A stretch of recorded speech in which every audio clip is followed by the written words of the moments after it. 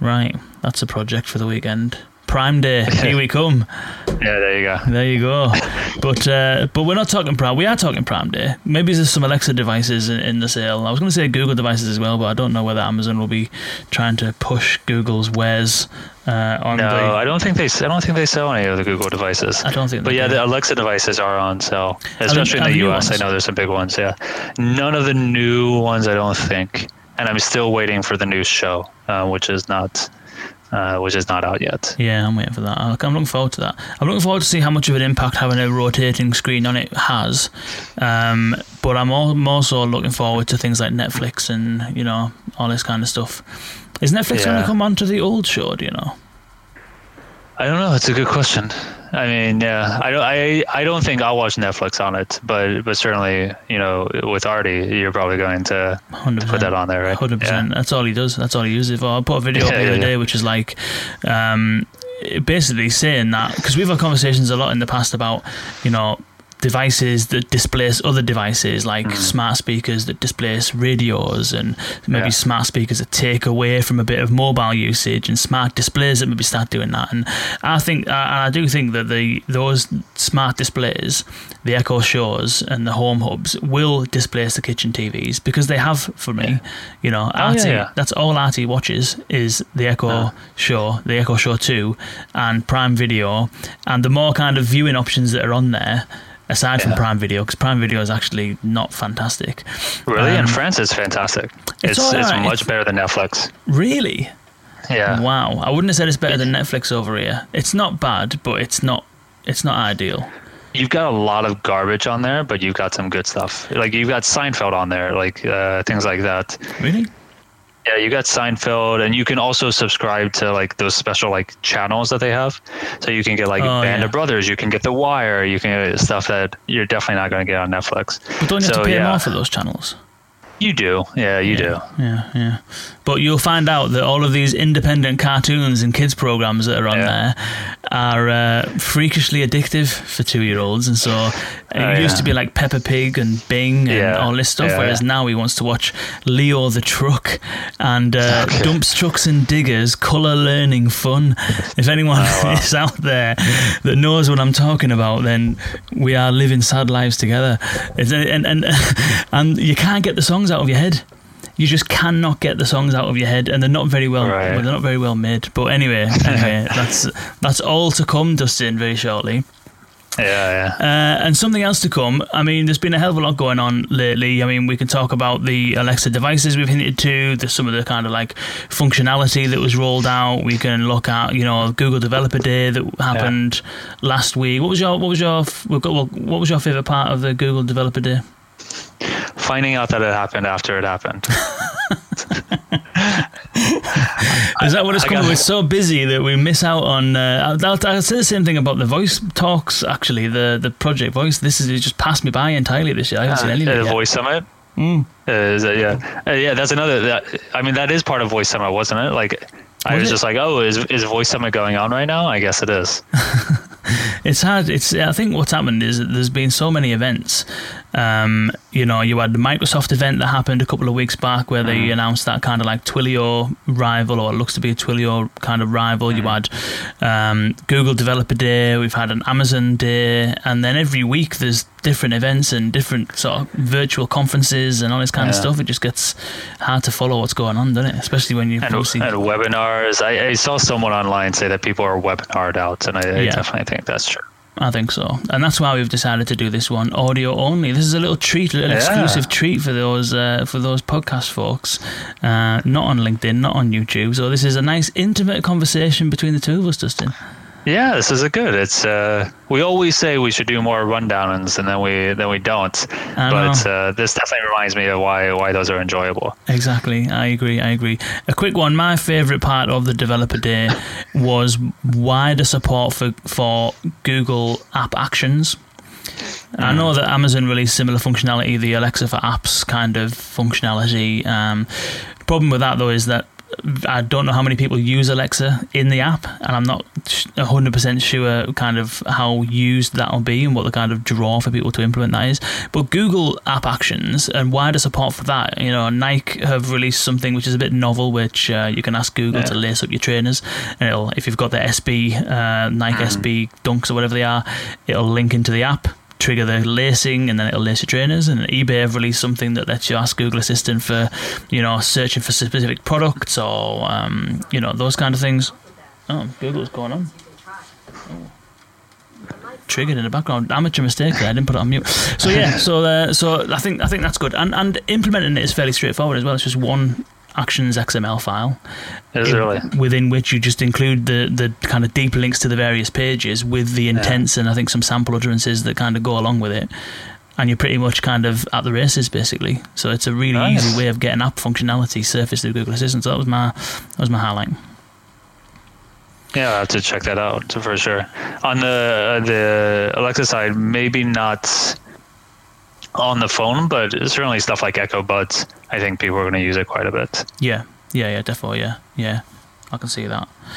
And yeah, so that's kind of the Amazon, the Google, the Microsoft thing was interesting, but maybe that's quite a large topic, so maybe we'll come back to that if we've got some time. Towards the end, Winston's bothering me. He wants to jump up.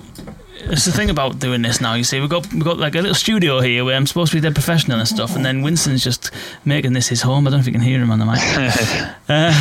But yeah, in other developments, Algolia have a pretty interesting release or product coming out very, very soon. Do you want to tell us a bit about what that's all about? What you've been spending a large chunk of your life doing over the last couple of months? It's a lot of us. It's a big team that's been working on it, and I'm just really focused just on a part of it. It's our fall release, which is all around artificial intelligence. So there's a number of products that we're announcing that are really exciting, and I thought it would be useful to talk about some of those because very proud of what the team did, but also I think specifically for voice and conversational builders, the people who are listening to this, want you to hear it directly from us as well, because there's a lot of things that you can take away here. And even if you don't use Algolia, some of the things that we're building here are things that you'll want to build into your skill or build into your chatbot or whatever. It may just take you extra work to do, or you might do it in a low rent kind of way. So that it might be useful, Kane, to talk about some of these things that we built, some of the things that we're releasing, and also talk about where we have done that in the past or where we would have done it in the past if we could have done it. Nice. Sounds good. So for those that don't know, Algolia is essentially, how would you describe it, enterprise search functionality? Not quite. So we call it search and discovery platform. Another thing that I say is you have used us even if you don't know you've used us. I think the latest numbers is greater than 7,000 customers.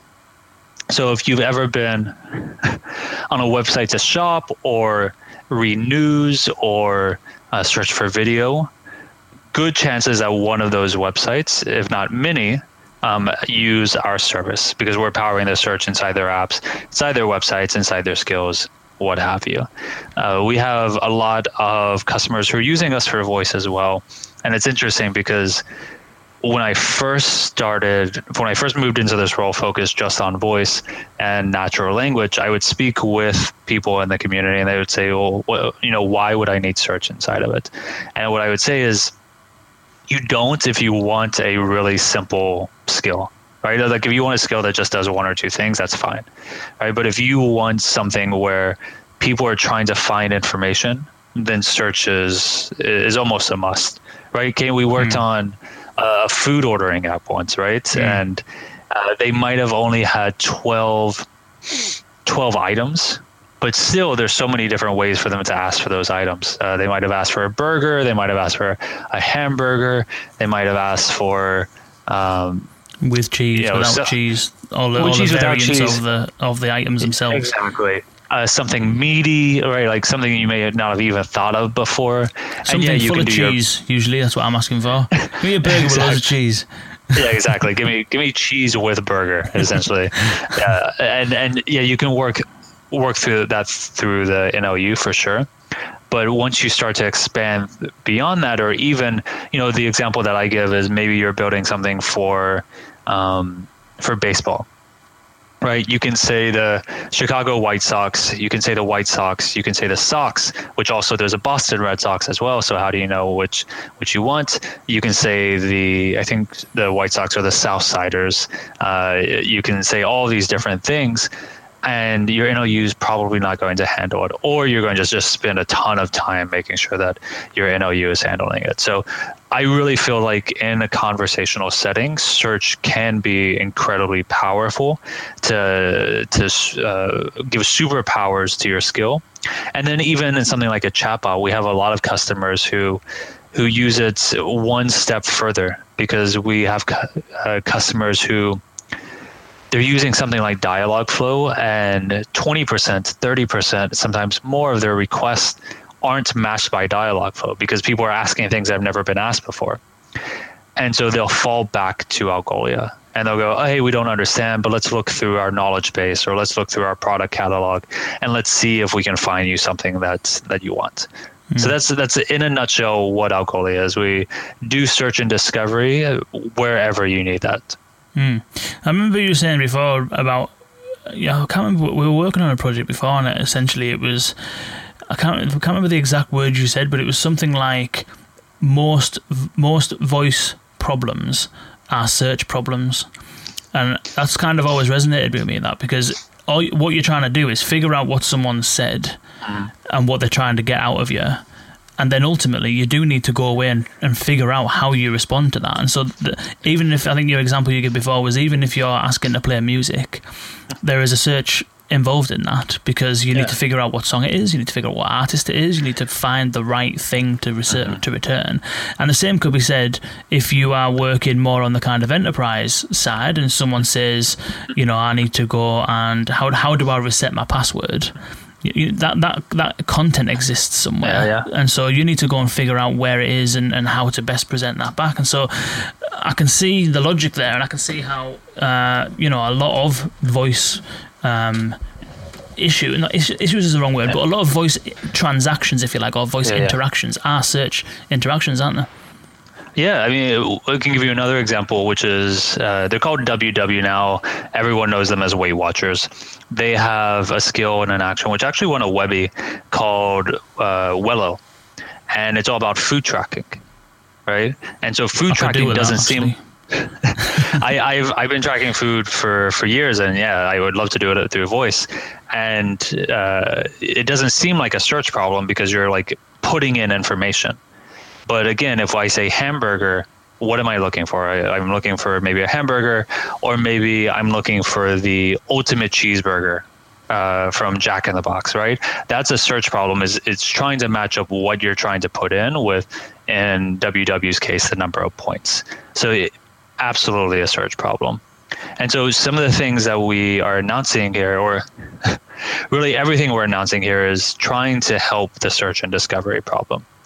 The first thing that I'm really excited about, my team has been working on, my colleagues and I have been working on for a while now, is what we're calling Algolia Answers. And so this is semantic search. This combines the traditional Algolia search, which is textually based, but also pulls in things like synonyms and personalization and business metrics, and it combines it with semantic understanding.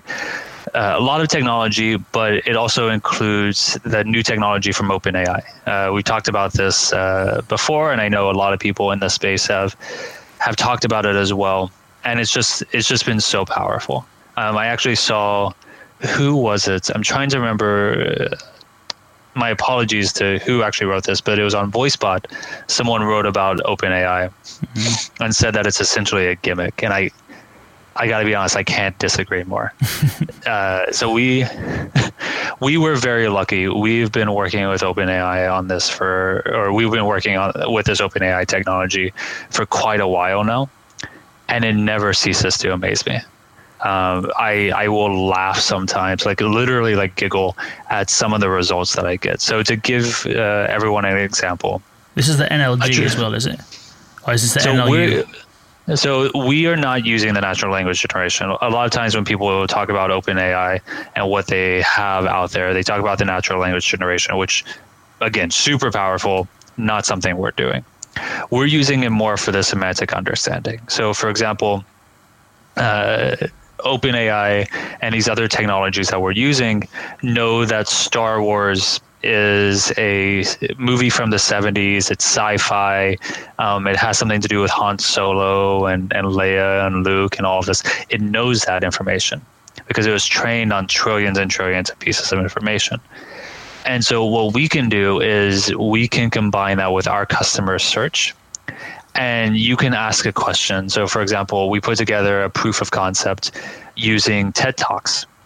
And so you're searching on transcripts and titles and descriptions, and you could search for something like, what do you call someone who built buildings?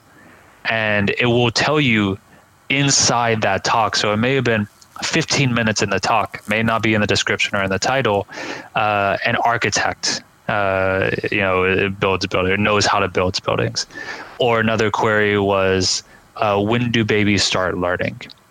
And so if you do a traditional textual search, you're going to get back a lot of results about babies or learning, because that's the textual information that you're getting back. But when you're able to apply the semantic understanding, the first result was, I think what it was, pop quiz, when do babies start gathering information? Answer in the womb. Right, so it understood gathering information and learn are really the same thing, and we're asking when for something. The results have just been amazing. We first did a test over 2.1 million articles, and it was able to find answers for very tough questions that we could rate either perfect or good 95% of the time.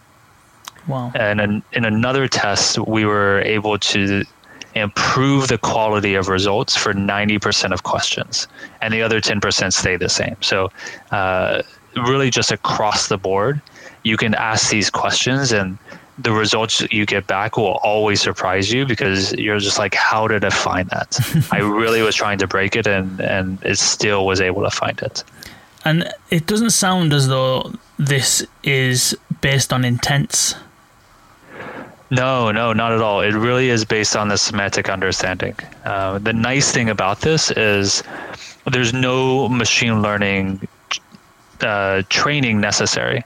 So you have your data, and if Algolia is a hosted search engine, you load your data into Algolia. Within 10 seconds, you're able to start using this service. Wow. So there's no utterances, there's no slots, there's no synonyms, there's no nothing like that. Yeah. No. You can immediately start asking it. What's your return policy, or how much storage is in a Galaxy S10 phone. And so long as you have that data somewhere in your index of documents, we'll be able to find that information. So this is all about really just finding answers deep within content, whether they're news articles, they're transcripts, or they're help desk. I think this could be really useful for voice, because you could have that content and either you can return the answer directly, or you could have some pre-formulated response that you have. So it helps you find that information a lot faster. We've worked again for something like recipes, right? And this might be something where we could load that in and somebody could ask for a spicy recipe, and we could return something with jalapenos in it, not because it says spicy, but because it knows jalapenos are spicy. And you can also weave in, the potential for a conversational experience, it amplifies, because you're not having to as long as you've got the content, as you say, and the data, you're not having to then preempt what someone might say at which point, and then almost design that kind of tree to say, well, at this point, what happens if they ask this, or what happens if they ask that? It's almost like a fluid way of being able to say, when someone gets to this recipe, I know the recipe is the easiest example to start with, but you can think of any other use case, and obviously salient given the work we've been doing on it. But when you get to a certain recipe, you could say, oh, tell me, how do I cook the perfect steak, or how do I know when my steak's ready to cook, or whatever those like supplementary questions are that you have around the items. Rather than need to plan out what all of those questions are and then dictate what an answer should be to each one of them, you can just essentially send that off to that search function, semantic search, and pull back an answer. Does away with a whole load of work. Yeah, this is the kind of technology, precisely the kind of technology where today, if you ask, your Echo device, you ask Google a question, and it doesn't route to a skill, it doesn't route to an action, right? It comes back with an answer. Like you say, how tall is Taylor Swift, for example? And it comes back with that answer. This is that exact same technology. Or when you search on google.com, how long can I leave chicken out of the fridge? And it comes back with that answer. Same kind of technology, but we're bringing it to companies that aren't Microsoft and Google. It's interesting that, because those are kind of the hard things to do, isn't it? It's like facts are facts. And you can get facts from anywhere, if you ask Google, or there's knowledge graphs out there that will tell you when Prince William's birthday is and all that kind of stuff, because they don't move. Then there are like transactions, which I still think intents are probably maybe the best way of approaching the transaction, because you need to get certain information and then integrate that with a line of business system, and there's a very specific job that needs to be done there. But in that kind of middle area, where it's not necessarily transactional, it's not necessarily fact-based, although it could be, but there is a little bit of kind of debate about that question. How long does it take to defrost chicken? There's not necessarily there might be a hard answer to that, but different people have different methodologies. Some people might put it in water, some people just leave it there, and so I think that, would you say that that's kind of where this tool can kind of add most value, is in trying to extract an answer from those areas where there isn't necessarily a hard and fast answer for it? Possibly, but I think fact-based works quite well also, and just retrieving information. Where it's really providing a lot of value, though, is it's working on each individual customer's data. So let's say, for example, I'm trying to think of someone who's not a customer of ours. Let's say, or actually, I'm trying to think of, let's say, I don't know. We have so many customers at this point. It's a little hard to actually find one who's not. But let's say B&Q. Right, I've been looking at B&Q really. Block and Quail. It's like a hardware shop in the UK. It's a bit like probably Home Depot. Home Depot. Yeah, Home Depot. Yeah. It's funny you mentioned Home Depot, because if anyone's listening from Home Depot is actually my dream customer. Because my dream, I don't know if it's the same thing. I don't know how big the stores are there, but it's similar to what we talked about with Mars Agency, where you go in and you don't know where to go and find things. So I would love for Home Depot to like have voice search, where you can walk in and say like, where are the screws or something like that. Never talk to anyone. But yeah, absolutely. So let's say that they have a section on their websites that is all how-to information, right? They're trying to get their SEO. They're trying to get all of that. And you ask them, how do I paint an ombre wall, right? You're not going out to the mass of the internet to do that. You go to just their content, and it goes, to do an ombre wall, you need to have 6 different types of paints or whatever. Or you might ask, how do I fit a skirting board? That's my that's latest. That's my latest. Like that's a how, but you can also ask like what questions, like what is the right tool to use to install a window, or like what does double glazed mean, for example, right? And you can come back with just the answer. So incredibly powerful. I think it's the kind of thing where once you see it, you go, oh wow, like this is something that I've never imagined that outside of Google my company could really do, or my voice app could really do as well. But you did mention earlier intents and utterances and all that. I agree with you. There's still a place for that, right? Especially if you want actions and you want to, you're not searching on content, but you're wanting to actually do something. And so that's why we're also announcing an NLU service as well. We call it Algolia Understand. The real benefits in our mind are it ties in really well with your search. So again, let's talk about recipes, right? If you wanted, I want a hamburger with Gouda and Swiss. Hamburgers are a little easy to make, but I want a casserole with beef and cheese and pasta that's under 700 calories that can be done in 30 minutes and can feed 10 people. That's the kind of thing that our NLU can do, and we can tie it into your search engine as well. So things like comparing numbers, matching multiple entities as well. It was really exciting to see Amazon announce that you could match on multiple entities at once now, because it's something that we actually started working on because people weren't doing it at the time. And so you can ask for a Tom Hanks or a Colin Hanks movie, right? You want anyone in the Hanks family. So that's something that we're announcing as well. It wouldn't be, I don't think in most cases it would be a replacement for what you're doing on the voice devices, because use Dialogflow, use what you're getting from Amazon, but certainly in a chat or even in mobile apps as well. I think there's a lot of opportunities for navigating through voice and mobile applications that people aren't doing today because maybe it's a little too hard.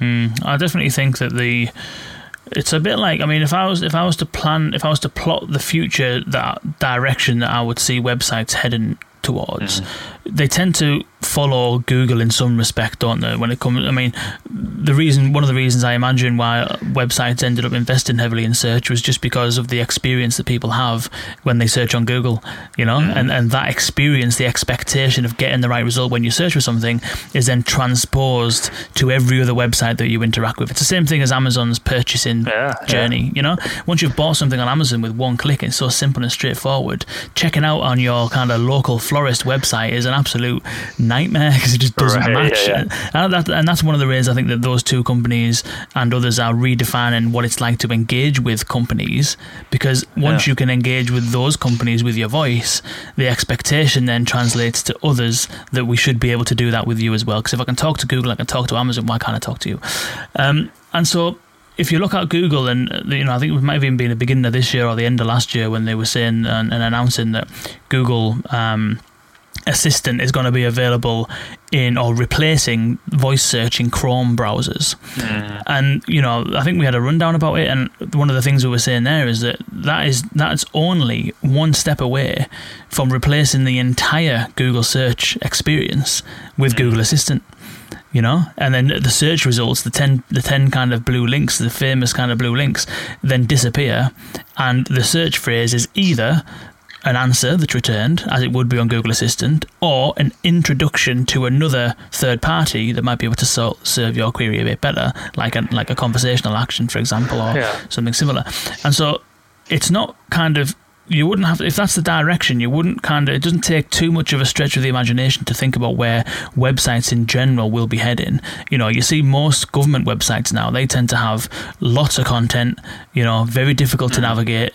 You go to any homepage of a government website and the first thing you see is a search box, because it's moving in that direction, and more people are searching with natural language anyway, because more people are, you know, they know what they want and they're just kind of trying to get hold of it. And so I can definitely see how that NLU, maybe even the NLU behind the search, but even maybe fusing that search box with some kind of conversational, interactive kind of chat experience is definitely the way to go, I think.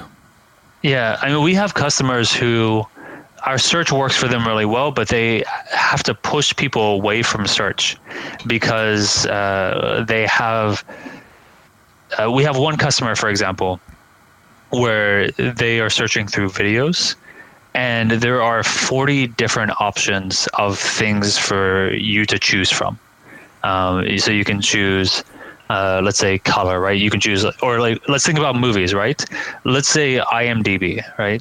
Think of all the different ways you can slice movies. I want a movie from this year with this actor in this genre with this running time, from this studio. Like, you can really slice it in a lot of different ways, and that's not the easiest thing to do with existing search, but through natural language it is. You can just say exactly what you want, like just like in the old days of, say, like Blockbuster, you could go up and you could say, you know, I'm looking for a horror movie that is still okay for a kid, for a teenager, that is around 90 minutes long. And they may not have the answer, but they at least understand what you're looking for.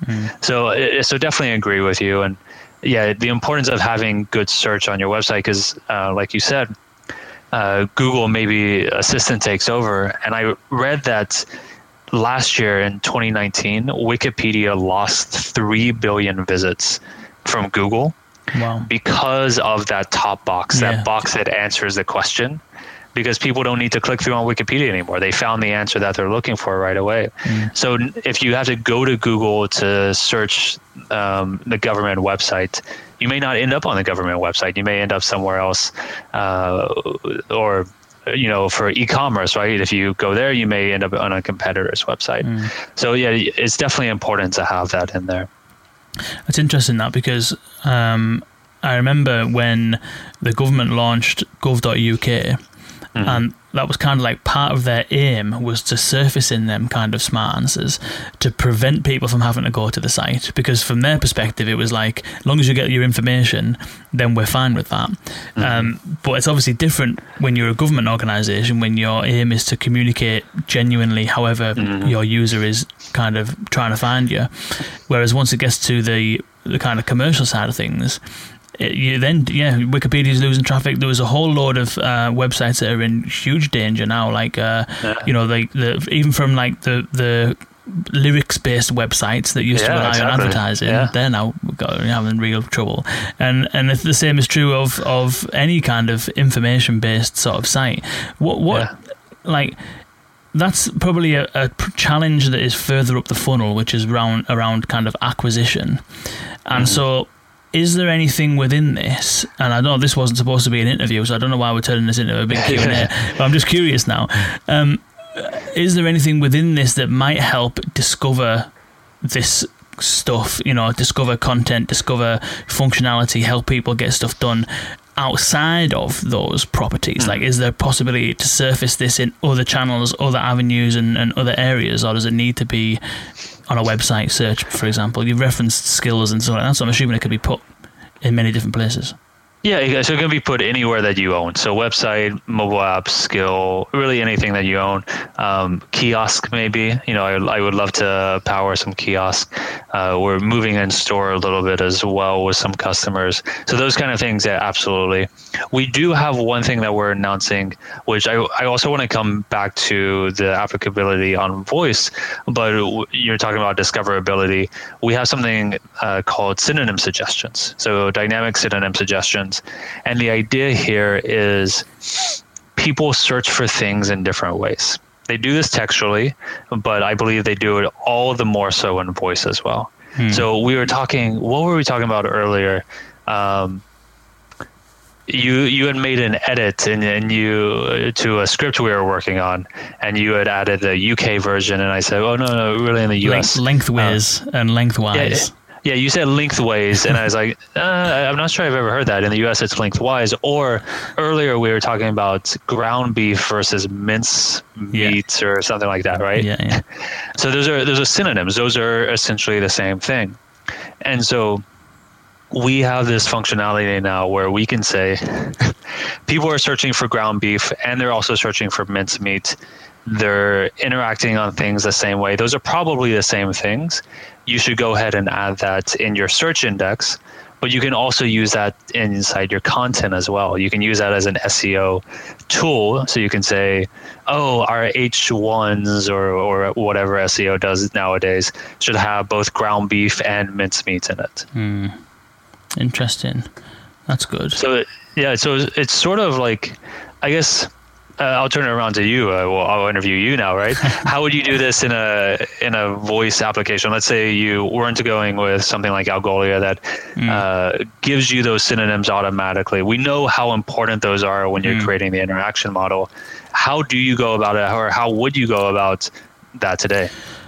Well, it depends on the intent and the slot and what have you. But I mean, it's either just racking your brain, thinking of loads of different ways, loads of different things that mean the same thing, testing, getting out to people, getting out back to the client, getting it in front of as many people as you can to get their feedback on what they would say.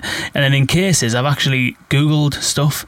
And so, especially when working on something like VoiceFlow, if you're doing prototyping on VoiceFlow and you want to do some testing in the browser, because there's no NLU in there yet, I hope to say yet, because I hope there will be soon, but because there's no NLU in there, you need to be really, really specific. And so, I've even Googled stuff just to find, different synonyms for different things, just to populate the kind of slot values with as many different things as possible. But it's all, long story short, is it's all manual labor. It's either your time of Googling and fiddling out and racking your brains, or it's other people's time of them testing it and then feeding back into it. But it's all a manual process, definitely. Yeah, I mean, you can also look at your analytics as well, and you can see what people are searching. But especially when you get on a larger scale, we've got customers who are doing millions upon millions of searches a day, right? There's no way for them to be able to go through all those analytics. No. And also as well, right, things change, right? The Super Mario 3D All-Stars game came out recently, right? If you're not familiar, it includes 3 older Mario games, Super Mario Galaxy, Super Mario Odyssey, Super Mario 64. If you're a Walmart or a Target, you may not have synonyms built in for Super Mario 64, Super Mario 3D, Super Mario Odyssey. And they may be in the description or whatever, but they won't be as synonyms. So you wouldn't be able to, you just couldn't keep up, right? Because you're adding products, you're adding products where people might be asking for things in new ways as well. So that automation really helps a lot. But yeah, I think you got it right. It's a lot of research if you want to do it manually. But you really do have to do that because you know that people are going to be asking for things in so many different ways. Yeah, I'd scale onto it, and it becomes incredibly difficult, doesn't it? With retailers that have, thousands and thousands of products, and certain also, with different industries comes different jargon as well, and especially if you're working on internal stuff and more kind of enterprise sort of things, it's like every company has different ways of saying different things, different terminology for different things, and it's just being able to just kind of get something out there relatively quickly and then learn from that is it's a lot better than being, spending days and days and days across thousands of different slots trying to think of different words for things. It's just this is one of the examples of where, like, everyone says about like AI, replacing human jobs and stuff like that. But even within the kind of conversational AI community, I kind of want it to replace that because it's just a boring, laborious thing that you've got to do. You know what I mean? Yeah, I mean, it's all about AI making life better. If AI makes life worse, then we don't want it. But if it does away with the things that are boring, then so be it. Another thing we announced is called dynamic re-ranking, and I'd be interested in hearing how you would approach this from a conversational perspective if you weren't using a tool like this. So dynamic re-ranking will do a couple of things. First, it will look at your overall user behavior, so your customer base or your user base, and when they search for something, they say they search for Lego, what are they clicking on, right? And then it will change, or what are they clicking on, what are they buying, what are they interacting with, and then it will change the results based on that. So if you see that someone is, or overall your customer base is searching for Legos, and let's say from a voice context, the first result is the Harry Potter's kit or whatever, and they go, no, show me the next one. Okay, the next result is the Star Wars kit. Oh, tell me more about that one. Over time, what we're going to do is we're going to show Star Wars first when people are asking for Lego. We also work in seasonality as well. So apparently Lego has advent calendars now. So we are able to go, okay, well, Christmas is coming up and we know seasonality wise, this is something that's going to be interesting. Let's go ahead and push those up so that people are finding what they're looking for in November and December based around the holiday season. So from a voice perspective, if you were building a skill, is that something that you would try to do? How would you go about doing it? Well, again, it's a manual job, isn't it? It's just reviewing the analytics and seeing which content is being served to who. I think that if you were doing some kind of, if you're tracking with something like Dashbot, or we've done kind of manual Google Analytics tracking in the past where you can then visualize those kind of customer journeys and stuff, it becomes a little bit easier, but it's still a hell of a lot of prodding and digging and investigating and prioritizing, and then you have to then go back and manually then do the actual updates to reprioritize the rankings, So again, whole load of manual efforts. There's tools around I've used in the past online, with websites that will help do this. We use things in the past that help, like, if it comes towards Christmas time, as you say, people start Googling things around Christmas markets and these kind of things, and so you can give certain weight to certain things based on seasonality. But again, to kick that off, it requires manual input, which is these selection of pages, up the weight for 4 weeks or 6 weeks or whatever. And so, very manual process. The final thing we launched is similar, but it's more on an individual basis. It's personalization. So we can track things like, and certainly the context generally is more around apps and websites, since that's the vast majority. But if somebody interacts with a product, if they purchase it, if they look at the details, if they make a search on a certain category, we can go ahead and boost that up. So we have one customer, for example, where, and this shows why search is so important, they sell audiobooks. And they came to us because their agency actually had heard of us, and what they were doing in the past was walking them through a flow. And we've built this before, right? Because this is sometimes the easiest way to go about it, or it seems like the easiest way to go about it. Okay, do you want a horror book or a comedy book? Okay, you want a horror. Okay.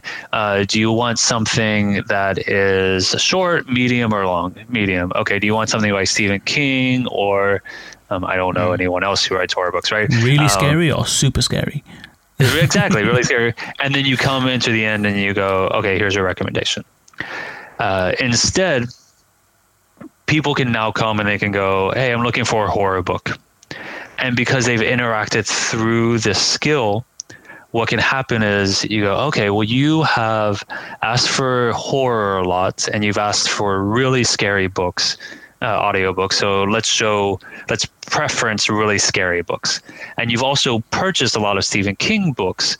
So we will also preference that as well. So that allows us to take that user information and or you have a sports skill and you ask for Liverpool a lot. We can show Liverpool scores more often. So that's something that we talk about a lot as being really important for building voice and conversational applications, because you want to sort of have that conversation where you know something about each other. Just like I know you live in the UK, you know I live in France, and so that forms this context around our conversation. How do you go about doing that today? A whole load of variable setting and basically like building some kind of state machine that recognizes what answers to which questions you've responded to, and then stores those in a database for future reference based on returning users. You know, when someone returns, have a quick check at what they came across last time, and then do something about it. You know, but this is an issue that has existed, and you know, I'm not kind of a developer as such, but I've come across a hell of a lot of content around this side of things in terms of the challenges around personalization, because keeping record of the context of the conversation over multiple turns and multiple sessions and multiple months is a very, again, manual, laborious job right now. But how important is it? It's so important, isn't it? Well, that's what it is, isn't it? Conversations are personal. You can't avoid that, really. If you started a conversation with me now, and you mentioned or referenced things that we've spoke about in the past, and I just had no recollection and just continued on, or if I know that you like going out walking and you like kind of like doing long walks and all that kind of stuff, and when we get into a conversation about outdoor activities, I don't bring that up. It's kind of like, it's like you inherently as a human know about previous context and previous kind of like interactions that you've had, and that inevitably gets brought up during the course of conversation. And that's kind of, I had a conversation with someone about this the other day about the importance of this or not in terms of building relationships with your users. Like, because I use Alexa and stuff like that very much as like a task-based thing, like a do stuff for me kind of thing. And so I don't necessarily think that I'm building a personal sort of relationship or bond with the assistant. I obviously am, and some use cases kind of require that. But that's where you get into the realms of being able to build long-lasting relationships, isn't it? If you remember the context, you remember previous behaviour, you remember previous conversations, you can tailor things to my preferences. And even Brian Romley, I think, mentioned a while back about even tailoring interactions towards like personality types.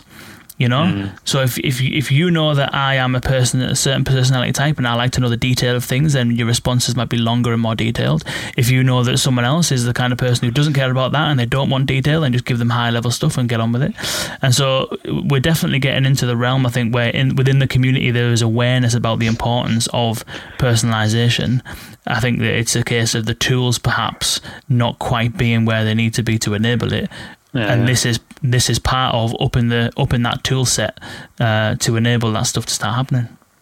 Yeah, I mean, if you think about it, right, one of the defining things that will keep you coming back to a cafe or a restaurant or something, or a diner, is if you become a regular and they know your order. For most people, I think my wife is actually the opposite. I think once the Starbucks barista knew her order, she's like, okay, I got to go somewhere else.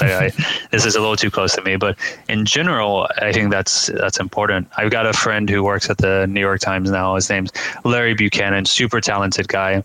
But I remember he mentioned in college, he tried to do this series where he became a regular. So what he did was he recorded himself every day ordering the same thing. I don't think anything ended up coming of that, but it shows you that, it's really nice when that waitress, you sit down, she calls you hon, she says, you're having the usual.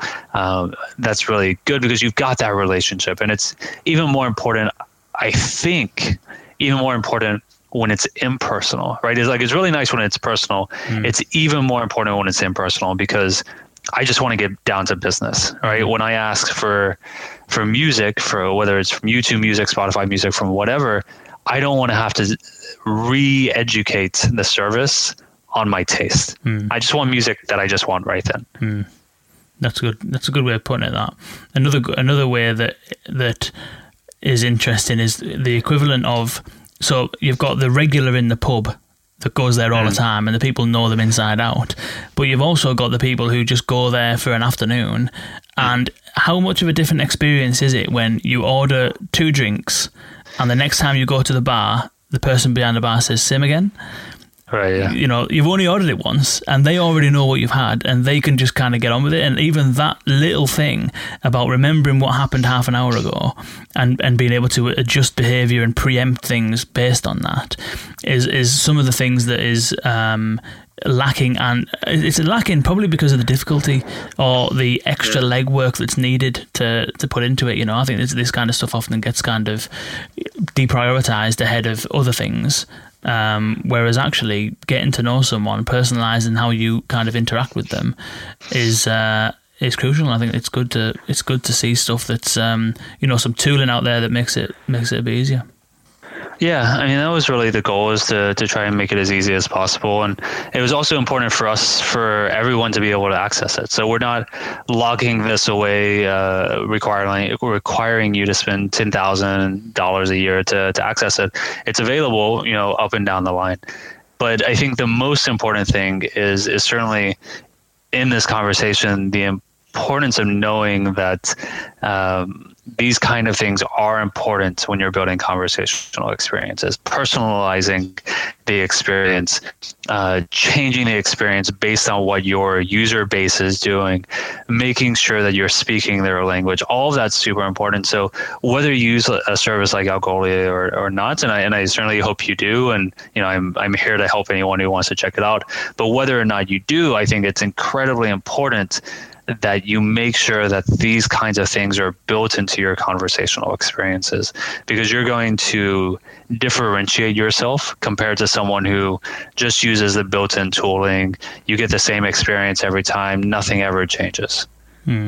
They all sound very similar. I think you can. There's a pattern, isn't there, with certain sort of conversational apps that don't use additional tooling to make the process more natural and more streamlined. And it's exactly what you described, which is, hi, welcome to this. Do you want to do this, or this? I want to do that. Okay, well, do you want to do this bit, or this bit? Well, I want to do that bit. Okay, now submenu. Do you want to do this little bit or that? Right. There's a pattern and a formula. And I think the thing with voice specifically, although conversational in general, is that the whole point and the value is being able to save people time. That's the promise. It's like, don't spend time doing shit that you don't want to do, and and just chop down your interactions as much as you can. That's a philosophy that I have in all of my life. Basically, where's the waste? What's not contributing to what I'm trying to achieve? Get rid of it. Cut it out. Lean the whole situation, and that's exactly what voice does. And so, I think that being able to have more natural conversations, being able to speak and have the system kind of learn a little bit easier, and also at the same time, as creators, to not have to do quite as much manual lifting. And there's all this thing about, will conversation designers be replaced in future, and what's going to happen? And it's like, to be honest, like coming from an industry and on the digital transformation side, where my role from morning, noon and night was to find inefficiencies and create streamlined processes that turn around things faster, identify waste, get rid of it, replace manual processes with automated processes. To come from that into here, and, that's part of what we're trying to figure out and work through in terms of our workflow of doing this stuff. But there's a lot of stuff that you just fall into. There's a hell of a lot of manual effort. There's a load of manual effort in it. And I think that a lot of the manual effort doesn't always go that far in terms of delivering value. The effort to value ratio is kind of way off, and I think that there's definitely scope for conversation designers and developers to streamline even their own processes when they're working on this kind of stuff. And so, I'm excited. I've seen a little bit of it. I'm excited to see more of how this kind of unfolds, and I'm looking forward to more tooling like it, because I think anything that saves time and effort is a plus, especially if the experience at the end of it is better as well. Yeah. I mean, that's all you can ask for. That's all you can really want. Nice. So if someone wanted to put this into their situation, put it on the website or have a look at it and, trial, put it in some chatbots or what have you, like, what's the best way for them to do that?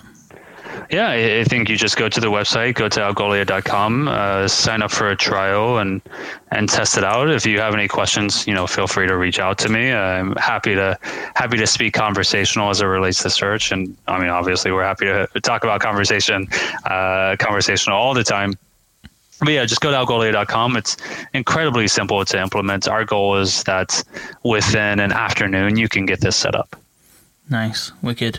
Well, yeah, that's good. That I think we'll definitely be diving under the hood of this a little bit more, because I think that, as I said, the potential for this to even save ourselves quite a lot of time and add value to the experience is, it's definitely huge opportunities with that. So, yeah, nice one. That's really good. Cool. We'll stick them links where they usually are in the show notes, website, etc.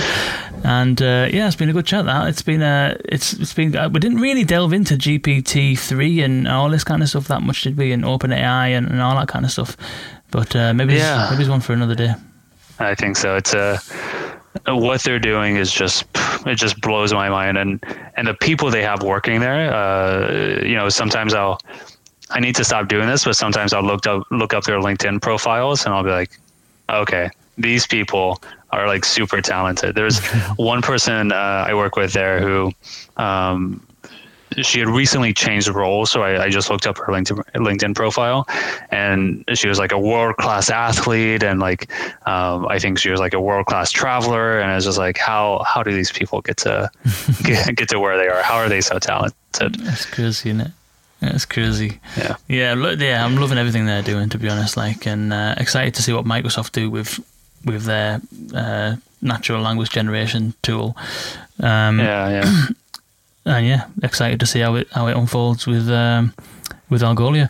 It's one of them things where, like, you know, a few people have had access to it and hearing a hell of a lot of really interesting stuff. But I think that, like, they're obviously got the brakes on it slightly. They don't just want to kind of roll it out and have it totally open and have it lose control and get into the wrong hands and stuff like that, do they?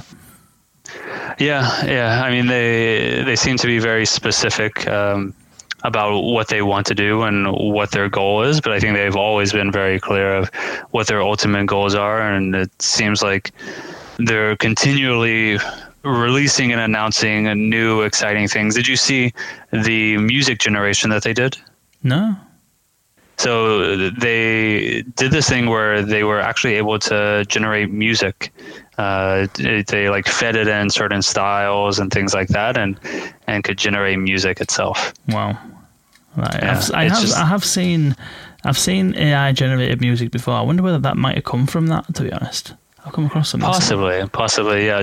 Everything they do just seems to just be amazing. And yeah, I understand why some people look at it and go, okay, well, this is a parlor trick, but once you really get hands on to it, you go, okay, this technology may not be,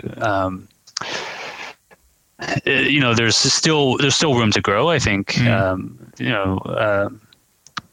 Actually, do you mind if we back up on that? Yeah. Go for it. Okay.